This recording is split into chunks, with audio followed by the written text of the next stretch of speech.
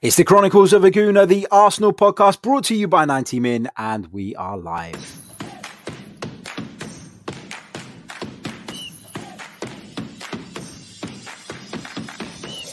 You're listening to the Chronicles of a Gooner, the Arsenal podcast. I'm Martin Tyler, and you're listening to Harry Symeou.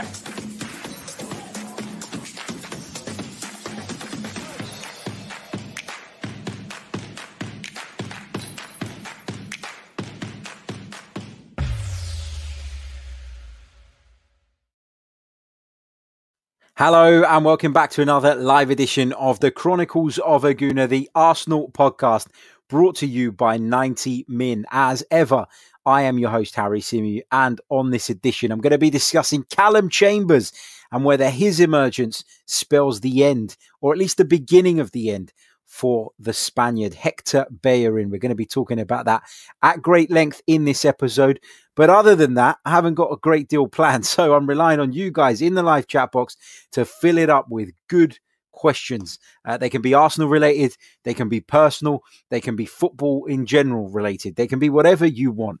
But in the second half of the show, I'll be taking you guys' questions. So make sure you get some interesting ones into the chat box for me between now and when we get to that part of the show.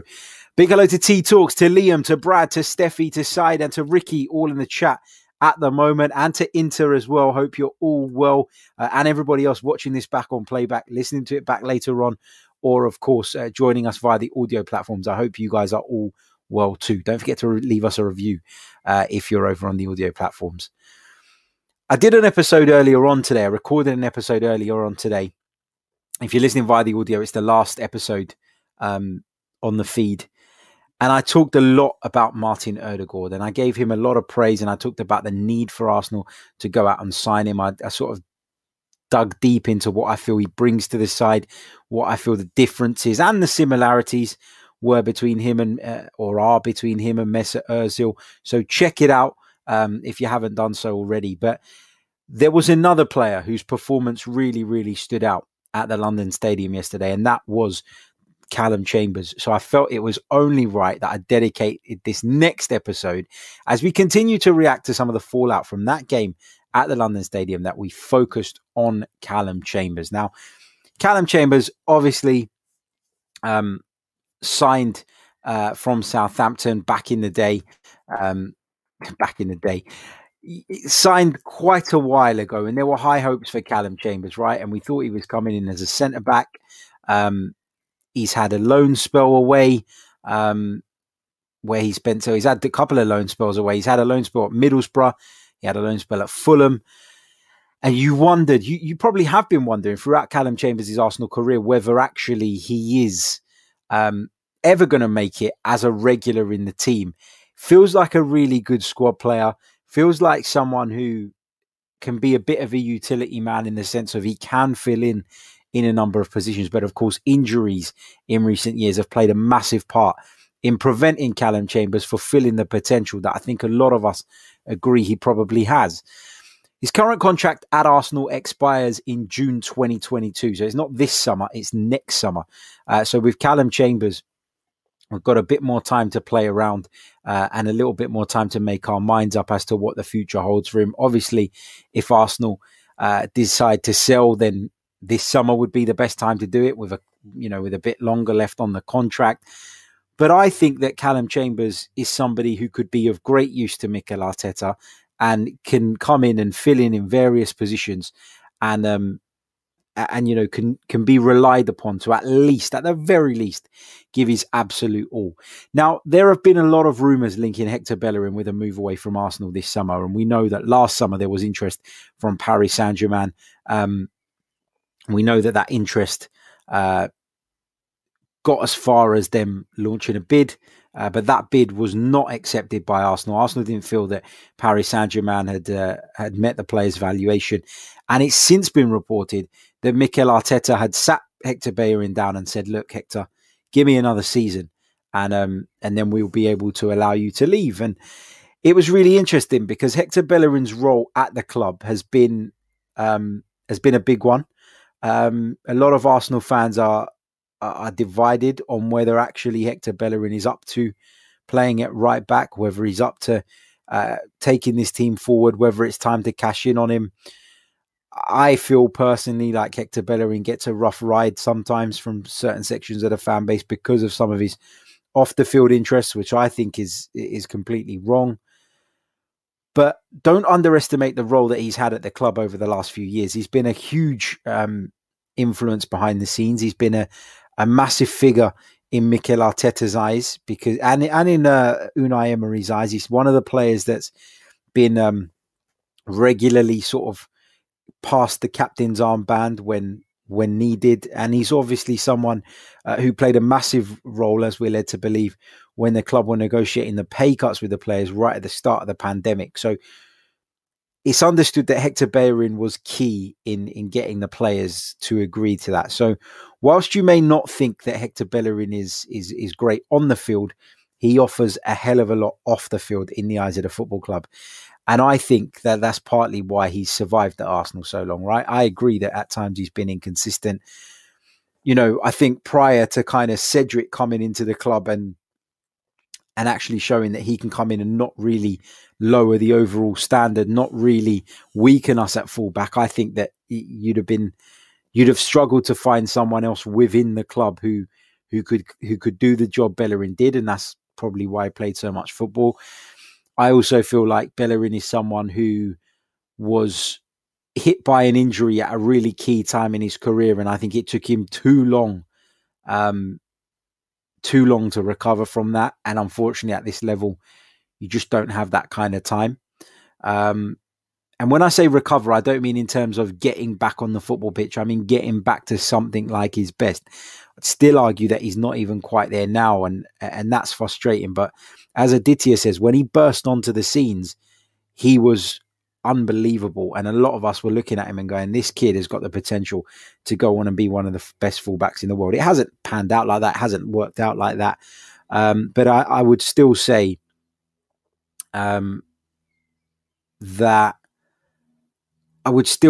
Hector Bellerin is a competent right back, and I'd still say that he's someone who can do a job. And for me, you know, I think, as I've already touched on, that he gets a really hard time from certain sections of the fan base, and I'm not sure why. Big hello to everybody else joining us in the chat, because there are plenty of more of you now alongside me. Chef CG says, what a mission to upgrade. Struggling, but we'll get it right later, but a great channel. Are you talking about upgrading the membership, my friend? If so, if somebody in the chat who's already done it can give Chef CG a hand, that would be great, because I've not actually done it myself. I don't really know how it works to upgrade it or to go from one membership to the other. I'm not sure if you have to unjoin and then join again. I'm not sure how that works. So if anyone's done that, I'd be grateful if you could help one of your fellow members out. Getting back to the conversation. Yeah, look, I think Hector Bellerin's had a good innings. I think Hector Bellerin's done some good things for Arsenal Football Club. I also think that he's not indispensable, right? And if the right offer comes in, then I wouldn't be surprised if Arsenal were to let him go in the summer. And I think that when you look at the reports that we're reading, when you're hearing about his alleged desire to leave last summer or alleged openness to going away last summer, I think most of us can agree that a move away for Bellerin seems on the cards this summer. And Calum Chambers coming into the side at right back and playing the way he did, probably in the eyes of many Arsenal fans, makes them feel a little bit more comfortable about that, about the prospect of losing Bellerin and being left with Cedric and Chambers essentially to cover him. In an ideal world, you'd like Arsenal to go out and sign a top fullback, because we know that fullbacks are so important in the modern game. We know that Arsenal use them as a weapon to get forward, as do many teams. But, you know, you look at somebody like Calum Chambers, who came into the side yesterday, and as Mikel Arteta said, he offers something a little bit different. He showed that he can get forward. He showed that he can put good balls into the penalty area. We scored a couple of goals off of the back of Calum Chambers doing that yesterday, but he also adds some height and he adds an aerial presence when defending certain situations. And I think that's a large part of why Mikel Arteta went with Calum Chambers yesterday over Cedric. So that's my opinion on that. But yeah, I think you've got to give Calum Chambers immense credit. There's been a lot of talk about how well he's been training, how much he's impressed Mikel Arteta with his attitude. But I think for me,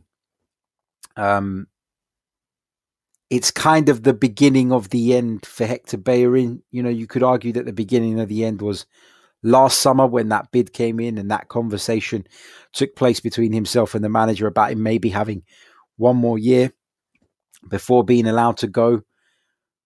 But in the eyes, at least, of the public who are not privy to those conversations that go on behind the scenes, and I'm not saying that I am, but in terms of looking at it from a purely footballing perspective and based on what we've seen on the pitch, I think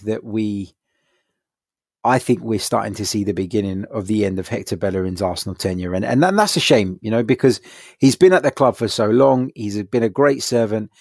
But I was pleasantly surprised by how well Calum Chambers got forward. And that was always my worry about Chambers playing at fullback. Now, am I saying that I don't think Cedric could have done that job if he were in the team yesterday?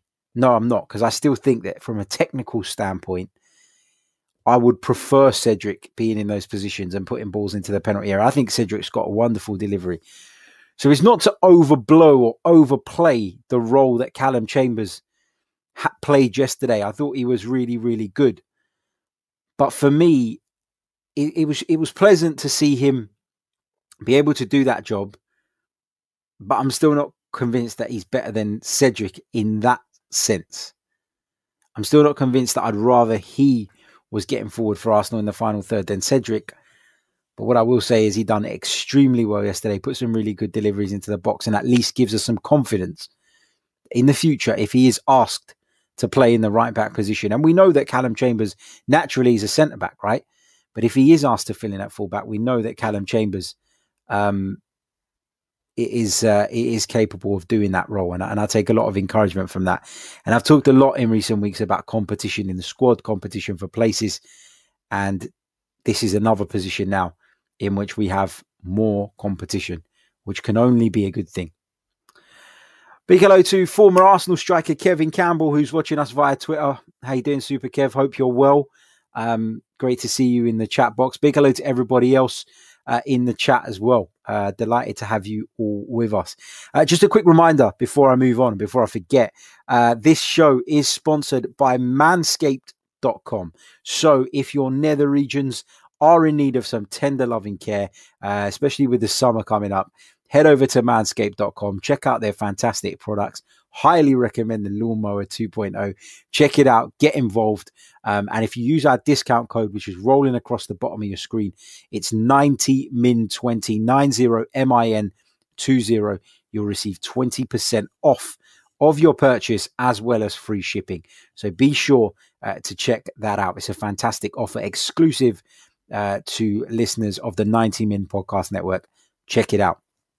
Also, if you haven't given the video a like, make sure you do so. If you're listening via the audio platforms, make sure you leave us a review. Subscribe to the channel if you are new. And if you wish to become a member, click on the link in the description. Let's go over to the live chat. Omar says, Harry, mate, you're being too nice to Bellerin. Dissident, says, Callum's delivery was superb. Martin the Gooner says Chambers played at right back when he first came as Matteo Debuchy got injured. Yeah, I think he got opportunities at right back early on in his Arsenal career because maybe Arsene Wenger didn't want to risk playing him at centre back, take a risk by chucking him in there. I don't know. He's got obviously the height of a centre back. He's got the frame of a centre back and the build of a centre back, but he's also got the athleticism that allows him to play as a fullback as well. So that's what I kind of like about Calum Chambers. He's kind of that in-between player. And in many ways, that's a good thing, but in some ways that can be a bad thing as well. Because I think if you can't nail yourself down at one position, then you do very quickly, as Ainsley Maitland-Niles found found out. Just become a utility man and just become the man that plugs holes.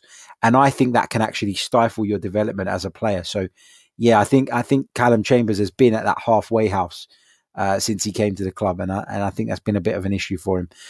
Matt G, one of our members, says, I don't think Bellerin is a terrible right back, and I do think he gets way too much criticism. But looking at what Tierney gives us on the left, if we had that on the right, it would step up our attack. I completely agree with you, Matt. But I think we're talking about one good fullback and one top-class fullback. And that's the difference. I agree with you that there are upgrades on Hector Bellerin. It's why I would cash in on him this summer. That and the fact that we're going to need to raise finance from somewhere or another so that we can continue to rebuild, so that we can continue improving the team. So I agree with you. I think that it is time to cash in on him. I think he is a decent right back, but you're right. When you compare him to Kieran Tierney, there's clearly a different level there. And I guess I'm disappointed by that when it comes to Hector Bellerin, because at the time when he broke through, I thought that he had the world at his feet. And I actually feel a little bit sad about how he's not really gone on to fulfill that promise he showed in the early days of his career. Will Dobson says, Hector's life off the pitch is both positive and negative, but as his influence off the pitch has grown, his performances on it have diminished. So Will suggesting that it's been a little bit of a distraction for Hector Bellerin and maybe a bit of a problem. Perhaps. Pat Moyle says, Chambers is no more than a squad utility player. It's up to Calum which route he wants his career to go. Yeah, look, I've got to be honest, as impressed as I was with Calum Chambers' performance yesterday, I still put Cedric ahead of him, and I still see him as pretty much what Pat has just described as a squad utility player. Like, you can take encouragement from displays like yesterday's, and I say it's the beginning of the end of Hector Bellerin because of all of the reasons I've discussed. The fact that he seemingly wants to move away, the fact that Arsenal probably need money, the fact that some of the European big boys are looking at him is probably why, is why I'm feeling the way I'm feeling, rather than it just being because I think Calum Chambers is a better option than Bellerin at right back. I don't. I think he's shown good things, and I think he'll continue to be reliable when you need him. But that, I agree with Pat, that is it. If we were to sell Hector Bellerin and Calum Chambers became the first choice right back, I'd be disappointed in that. I really would. And again, that's not to knock Calum Chambers in any way, shape or form. It's just that I don't quite think he's at that level. And the utility thing, as I mentioned, he hasn't been able to nail himself to one particular position. And I think he is very much a utility player off the back of that. Happens to a lot of players. Some players thrive playing like that. Some people go on and have really decent careers doing that. Others aren't happy with it and want to move clubs so that they can try and establish themselves in another, in one position and progress their career. Big hello to T Talks. Another one of our members says Chambers and Cedric are good rotation options, but ultimately don't have the dynamism in attack or defence to be Arsenal's first choice right back. Pretty much agree with that. I say that I'd prefer Cedric over Chambers. I still think we could upgrade there. And again, it's not to take anything away from him because he's been, Cedric when he stepped in, I think has been really positive. But you want a world class fullback on the other side, like we have with Kieran Tierney at the moment. Let's continue through the live chat because there are lots and lots of comments coming through on this very subject.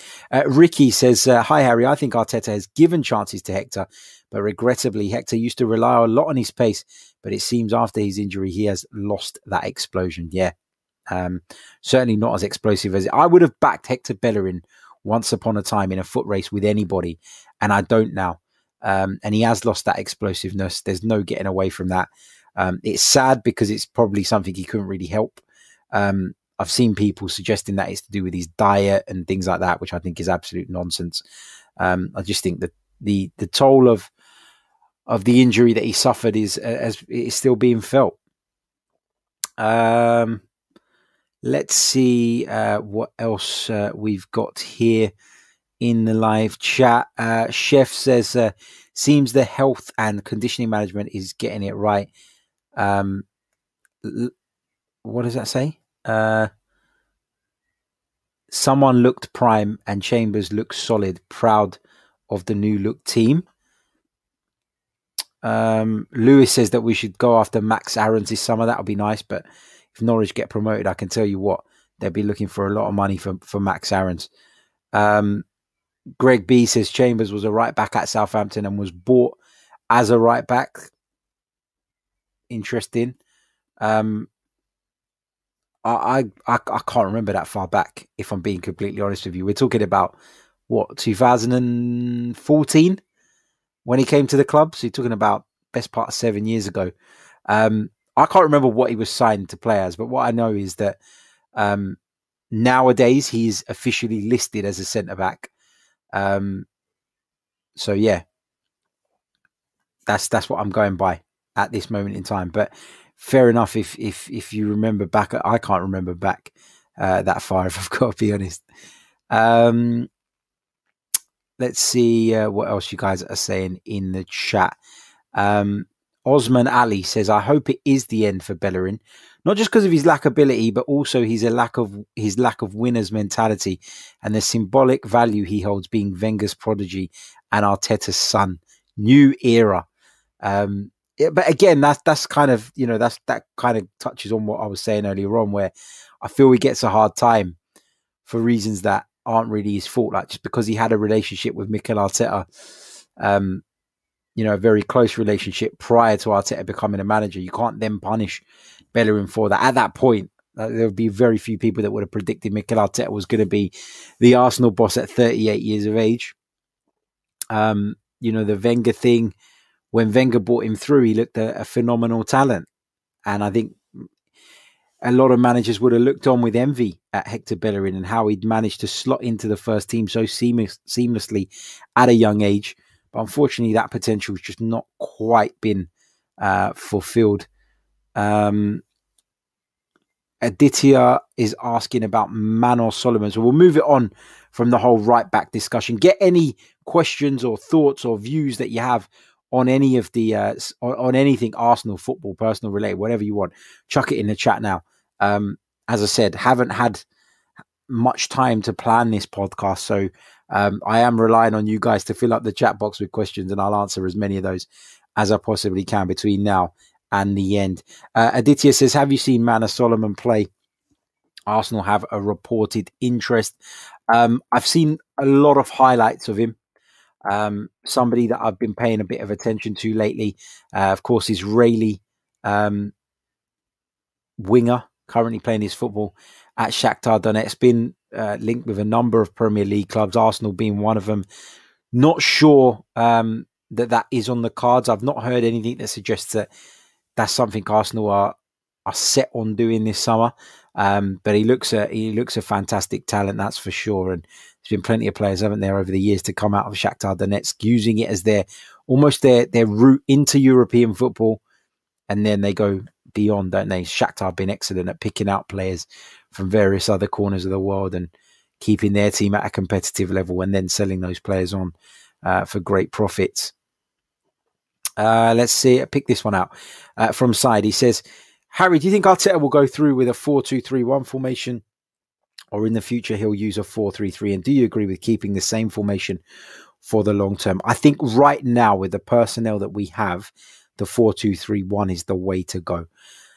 Because you're talking about two deep-lying midfield players in Thomas Partey and Granit Xhaka. I think those roles suit them down to a T.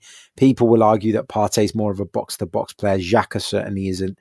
And if that is your starting midfield pair, then this current system, in my opinion, provides a little bit more defensive stability, but then also allows the number 10, in our current case, Martin Odegaard, to get a little bit further forward and have less responsibility defensively. Then I'm okay with it. I prefer the 4-2-3-1 to the 4-3-3, if I'm honest. I wouldn't be surprised if Mikel changed it in the longer term, but that can only change if you've got the right personnel. And right now, I don't think we have got the right personnel to move to a 4-3-3. So for me, I'd stick with the 4-2-3-1. I think it's the system that best suits the players we have at our disposal, and I'm happy with it at the moment. Love this one. Omar says, have you looked forward to the international break? I have, I can't lie. Honestly, Omar, yes, I have. You know, a lot of people are under the illusion that once you start, how do I put this without sounding like an ungrateful prick? If your job is working on covering football, there becomes a point where it goes from being just a passion, just a hobby, and it is still a passion for me, and it is a hobby, and don't take this the wrong way, I absolutely love what I do, but you can suffer from football burnout because you can't switch off from it. You know, anything happens, you got to be on it. You got to be reading. You got to be researching. You've always got to be ahead of the game. People will come to you to ask questions, and you have to know the answers or be able to give educated thoughts at least. And it's been non-stop because of the nature of this season. When we're talking about games being played every 2-3 days, you know, there's football on the TV every single night. I've had very little rest over the last year or so. And when people have probably, and I know the pandemic's been obviously a really bad thing, and a lot of people have sadly lost their lives. A lot of people have used the pandemic and the kind of lockdowns and things like that to kind of just unwind a little bit in terms of their routine, in terms of maybe, for argument's sake, not having to commit to a 45-minute hour commute every morning and then an hour commute back. And it's made people's lives a little bit less hectic in that regard, not trying to fit in loads of social plans around the busy working life. And for me, it's been the complete opposite. I feel like right now I don't have anything because we can't go out, because we're in lockdown, because of all the restrictions, the rules. When I try and switch off from football, I can't, because there is nothing to distract me. I can't go out to a restaurant and have a meal. I can't go out for a drink with friends to distract me, to be able to switch off from it.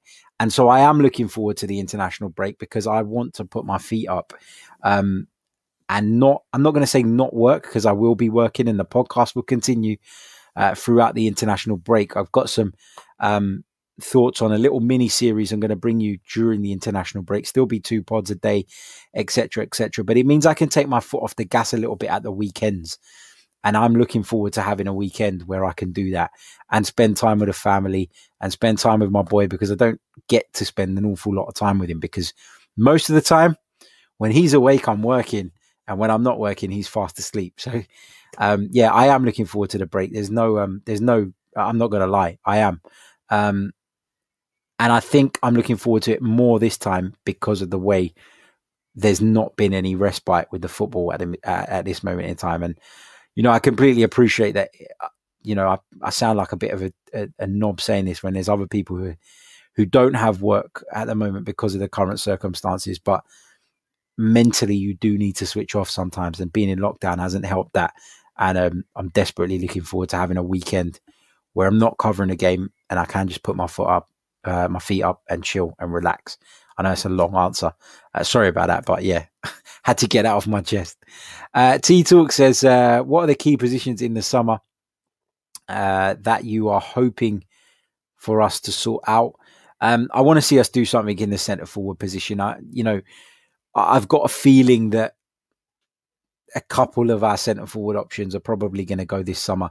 And that could be Balogun and Nketiah. That could be Balogun and Lacazette. That could be Nketiah and Lacazette. I don't know how that's going to pan out. But yeah, I think that the centre forward position is one. I think we need to sort out what we're going to do with the right back position, especially if Bellerin's off. But for me, there are a lot of issues in this team at the moment. There are a lot of areas in which I'd upgrade, but my number one priority, if I were Arsenal manager right now, would be in the centre of that midfield. Because as I've said time and time again, beyond Thomas Partey, beyond Granit Xhaka, our options are very, very limited. Dani Ceballos, in my opinion, will be off this summer. And then you're left with Mohamed Elneny as an alternative. And for me, that's not good enough. You know, it's not. We need somebody that can come in and be relied upon every single week. Elneny's come in at times and done a job, and you've gone, oh, he's looked okay today. But you can't trust Mohamed Elneny over a consistent period of time to deliver performances at this level. You know, they're so up and down. And that's part of what makes you a great player, right? To be able to be consistent. I just don't think he is at that level. So yeah, that will be my priority. The centre of midfield. Right, let's go back over to the questions. Matt says a lot of players praise Arteta personally and his tactics. If the players believe in him and his vision, why are there still so many fans who want him out? It's a really good question. But I guess, as fans and maybe more casual fans who, and not because they don't want to, but don't have the time to focus on these interviews, to spend time reading things, to spend time trying to almost investigate and make sense of what might be going on behind the scenes, probably miss a lot of that. They probably miss a lot of the praise that Mikel gets from his players, fellow coaches. Maybe missing it is the wrong word, because in 2021 you can almost access anything, anywhere, at any time. But perhaps if you don't dig deep into something, you don't really know the full picture. Maybe that's part of it. Or maybe some fans just look at football in a different way, in a more simpler way, which is that the results, when you look at the league table, are not good enough. And that's the bottom line. And I think that nowadays, in a Premier League where there is so much money, so many clubs are competitive now. 6-7 years ago, nobody would have told you that. Nobody would have believed you if you said that Leicester, West Ham United, and all these teams would be in and around and in the mix. Everton now as well, in the mix for the sort of top 6, top 7. It's become a lot more difficult to get in the top 4 because there aren't just 4 candidates anymore, or 5 candidates. There are far more now. So I think that football's changed. I think it comes from a bit of delusion as to maybe, and I don't mean that in a negative way, but delusion in the sense of there are a lot of Arsenal fans that can't kind of, as much as they have high standards of where we should be, and I don't say that is wrong. They absolutely are entitled to have those standards, but I think a lot of them maybe fail to realize where we're actually at. And because of where we're at, actually our results are about right. And it doesn't mean that we like it. It doesn't mean we accept it. But when you look at the squad that we have, when you look at, the fact that we've just been so far off the pace when it comes to the top of the Premier League. Like, for example, a draw at West Ham, when you look at West Ham's season in comparison to ours, is not a bad result, really, is it? If you look at it in the cold light of day, it isn't a bad result. But people struggle to do that because in their minds, West Ham are a mid-table club and Arsenal are a team that should be pushing at the top of the table. And I think sometimes there's got to be a little bit of a wider perspective applied when assessing things. And it's not always easy to do that as a fan, especially in the heat of the moment. But I do think that that's partly why some fans are unable to get on board with Mikel Arteta, because they're just looking at certain points. And I'm not saying that's wrong. That's the way they view it and that's the way they look at it. But I think, as I always say, to understand where Mikel Arteta is taking the side, to understand where Mikel Arteta wants to go with it, and to understand that there has been some progress, maybe not enough. That's a different debate. But you do need to look a little bit deeper, and some fans are not willing to do that. And maybe they've got a point. But hope that's answered your question, kind of. Greg B says, could Arsenal be interested in the Brazilian central defensive midfielder Gustavo Assunção? I don't know anything about that, mate, if I'm honest. And I haven't heard anything about that, so I wouldn't know, if I'm completely honest. Let's go back to the chat once again. So many good questions. I'm struggling to decide which ones to pick out. Let me pick this one out from Avishek. He says, big up, Harry. Cheers. Question: what I have watched in the last 2 months is not gaps in personnel and managers' tactics when are playing well. Thoughts? However, we get on the fence so many times and everything is questioned. I'm a little bit confused on the question, but what I have watched in the last 2 months is no gaps in personnel and managers' tactics when we are playing well. Thoughts? I guess what you're saying is that you've been quite happy with the tactics and maybe struggling. And maybe the reason that you feel we're struggling is because the players haven't applied it right and the players haven't got the winning mentality. Avishek goes on to say, however, winning is a habit, and to get a killer's mentality, it takes time, but he sees improvement though. Yeah, that's how I feel as well. You can't turn an ugly stepsister into the princess just like that. It takes time. And some of these players are that even some of the players that are playing in our starting 11 now are still not good enough for Arsenal, are still not players that Mikel Arteta will go to bed dreaming about at night. But he's got no choice but to play them because he hasn't got any alternatives. Unless you're going to give a manager hundreds of millions of pounds and an open checkbook, then building a team will take time. You're going to have to do it gradually.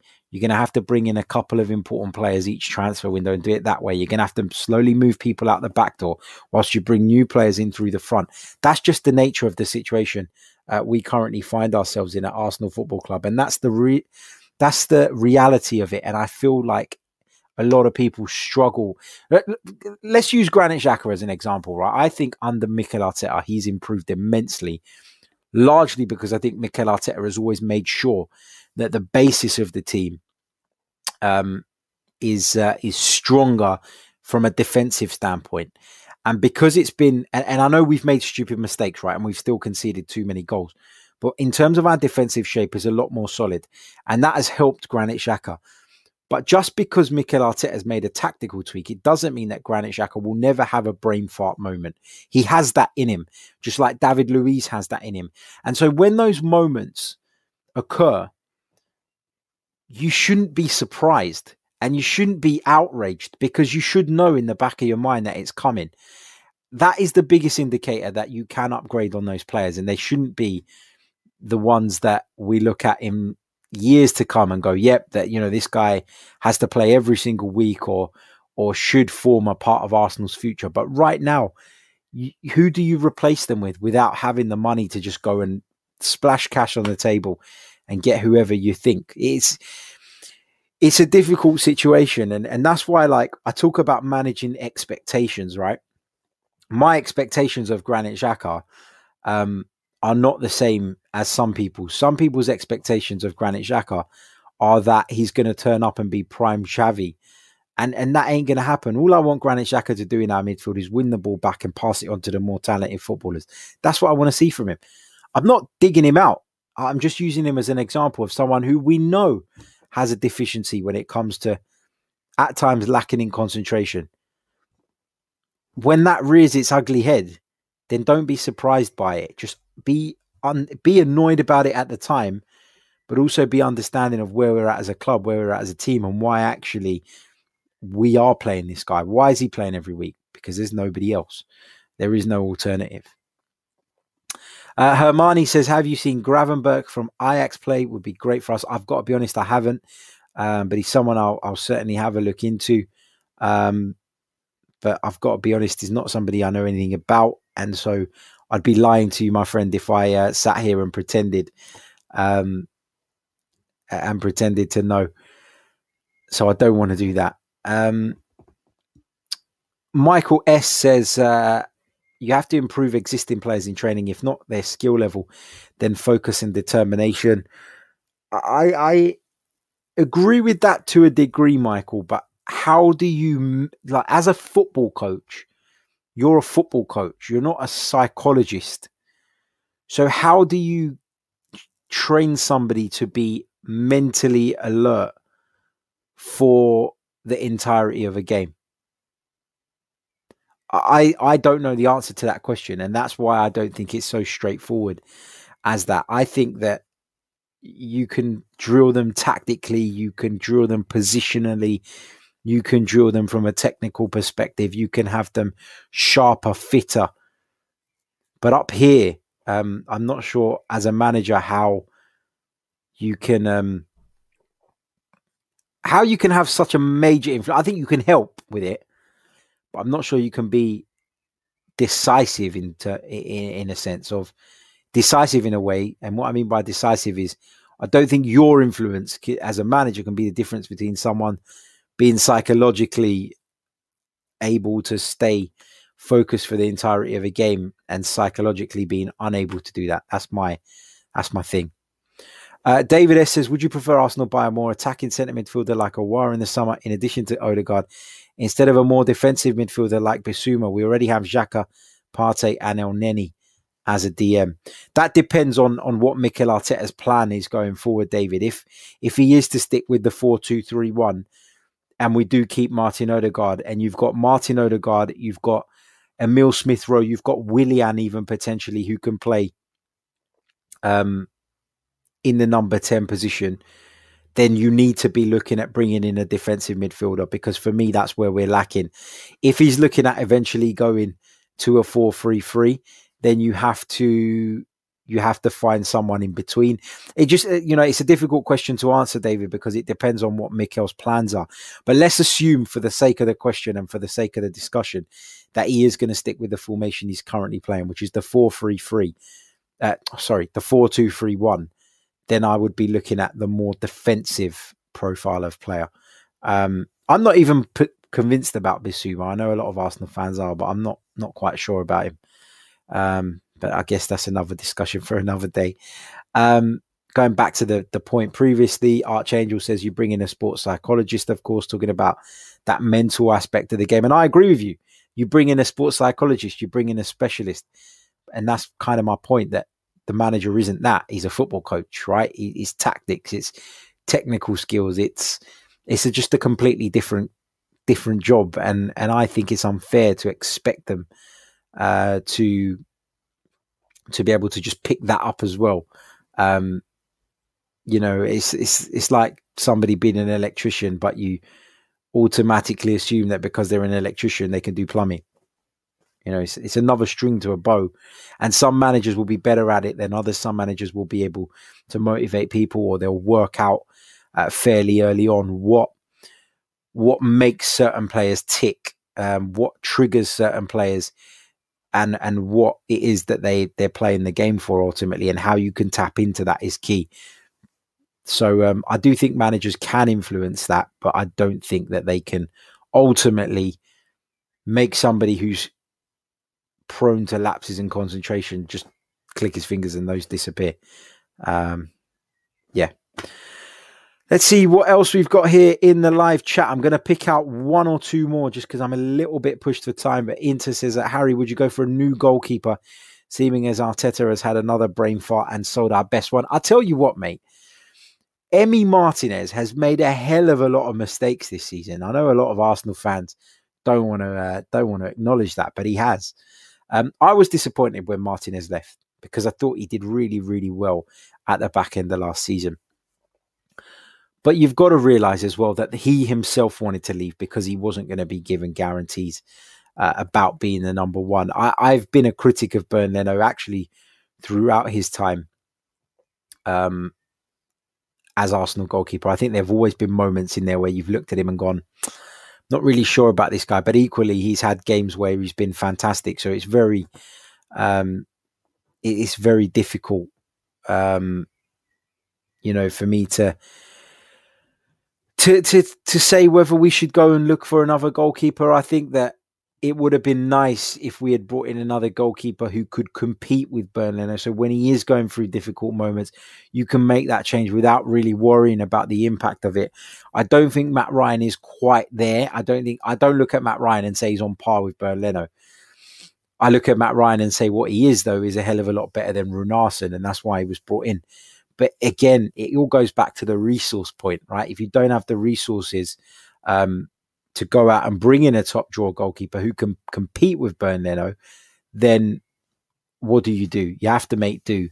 And although I think he's had some really bad moments and I think he's let us down on a number of occasions, the reality is that I would still say over the course of the season, Bernd Leno's probably earned us more points than he's lost us.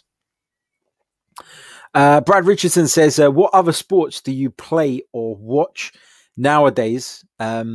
In terms of my playing of sports, probably FIFA's probably the closest to me actually getting out there and playing. No, look, I do like a bit of tennis. I do like watching tennis. I like watching boxing. I'm not going to sit there and pretend to be a boxing guru or a tennis guru, but they're two sports that I enjoy watching outside of football. But I am so invested in football that my knowledge of those two, in comparison to what I like to think my knowledge is of football, is incomparable. But they would be my two favorite sports outside of football, for sure. Don't get the hype around Formula One. Not a fan whatsoever of that. And I'm not even a fan of UFC, which is weird because I like boxing, but I don't like that. I don't know. Maybe it's just because I've never gotten into it. But yeah, those would be the two sports outside of football that I probably pay the most attention to. I like keeping an eye on what's going on in the cricket, but I won't sit and watch it. Especially not test matches. I went to a test match. I went to one of the days of a test match between India and England just before lockdown, and no word of a lie, or last summer. Was it last summer or the summer before? And no word of a lie, I fell asleep at the Oval. I had a nice little lean back and dozed off. So I do like a bit of cricket as well. I like to know what's going on. I'm always aware of what's happening in it, but it's not something that I will sit and spend hours watching. Inter says, go to a darts weekend, Harry. They're quality. I've always wanted to go to the darts. Alexandra Palace is 20-minute drive away from me. But I've never been able to get tickets when I've tried. So hopefully one day we'll be able to tick that one off of the list. Massive thank you to everybody who has joined me throughout this live edition of the podcast. Thank you all for your brilliant questions. As always, thank you always for your wonderful interaction. Means the world to me. Don't forget the show is sponsored by manscaped.com. Enter the discount code 90min20 to get 20% off, as well as free shipping at Manscaped on any orders you make. In terms of our like count, where are we? Let's have a look. I can see right now there's a fair few of you watching us on YouTube and on the multiple other platforms as well, but we're lacking in likes. So we're on 53 likes now. Can we get to 75 likes by the time the outro plays? That would be great. Thank you all once again. As I say, subscribe to the channel if you're new. Check out the membership via the link in the description, and I will catch you guys tomorrow with some more Arsenal related content. Until then, ciao.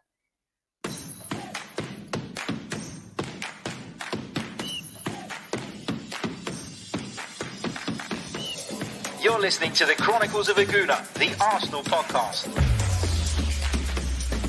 I'm Martin Tyler, and you're listening to Harry Symeou.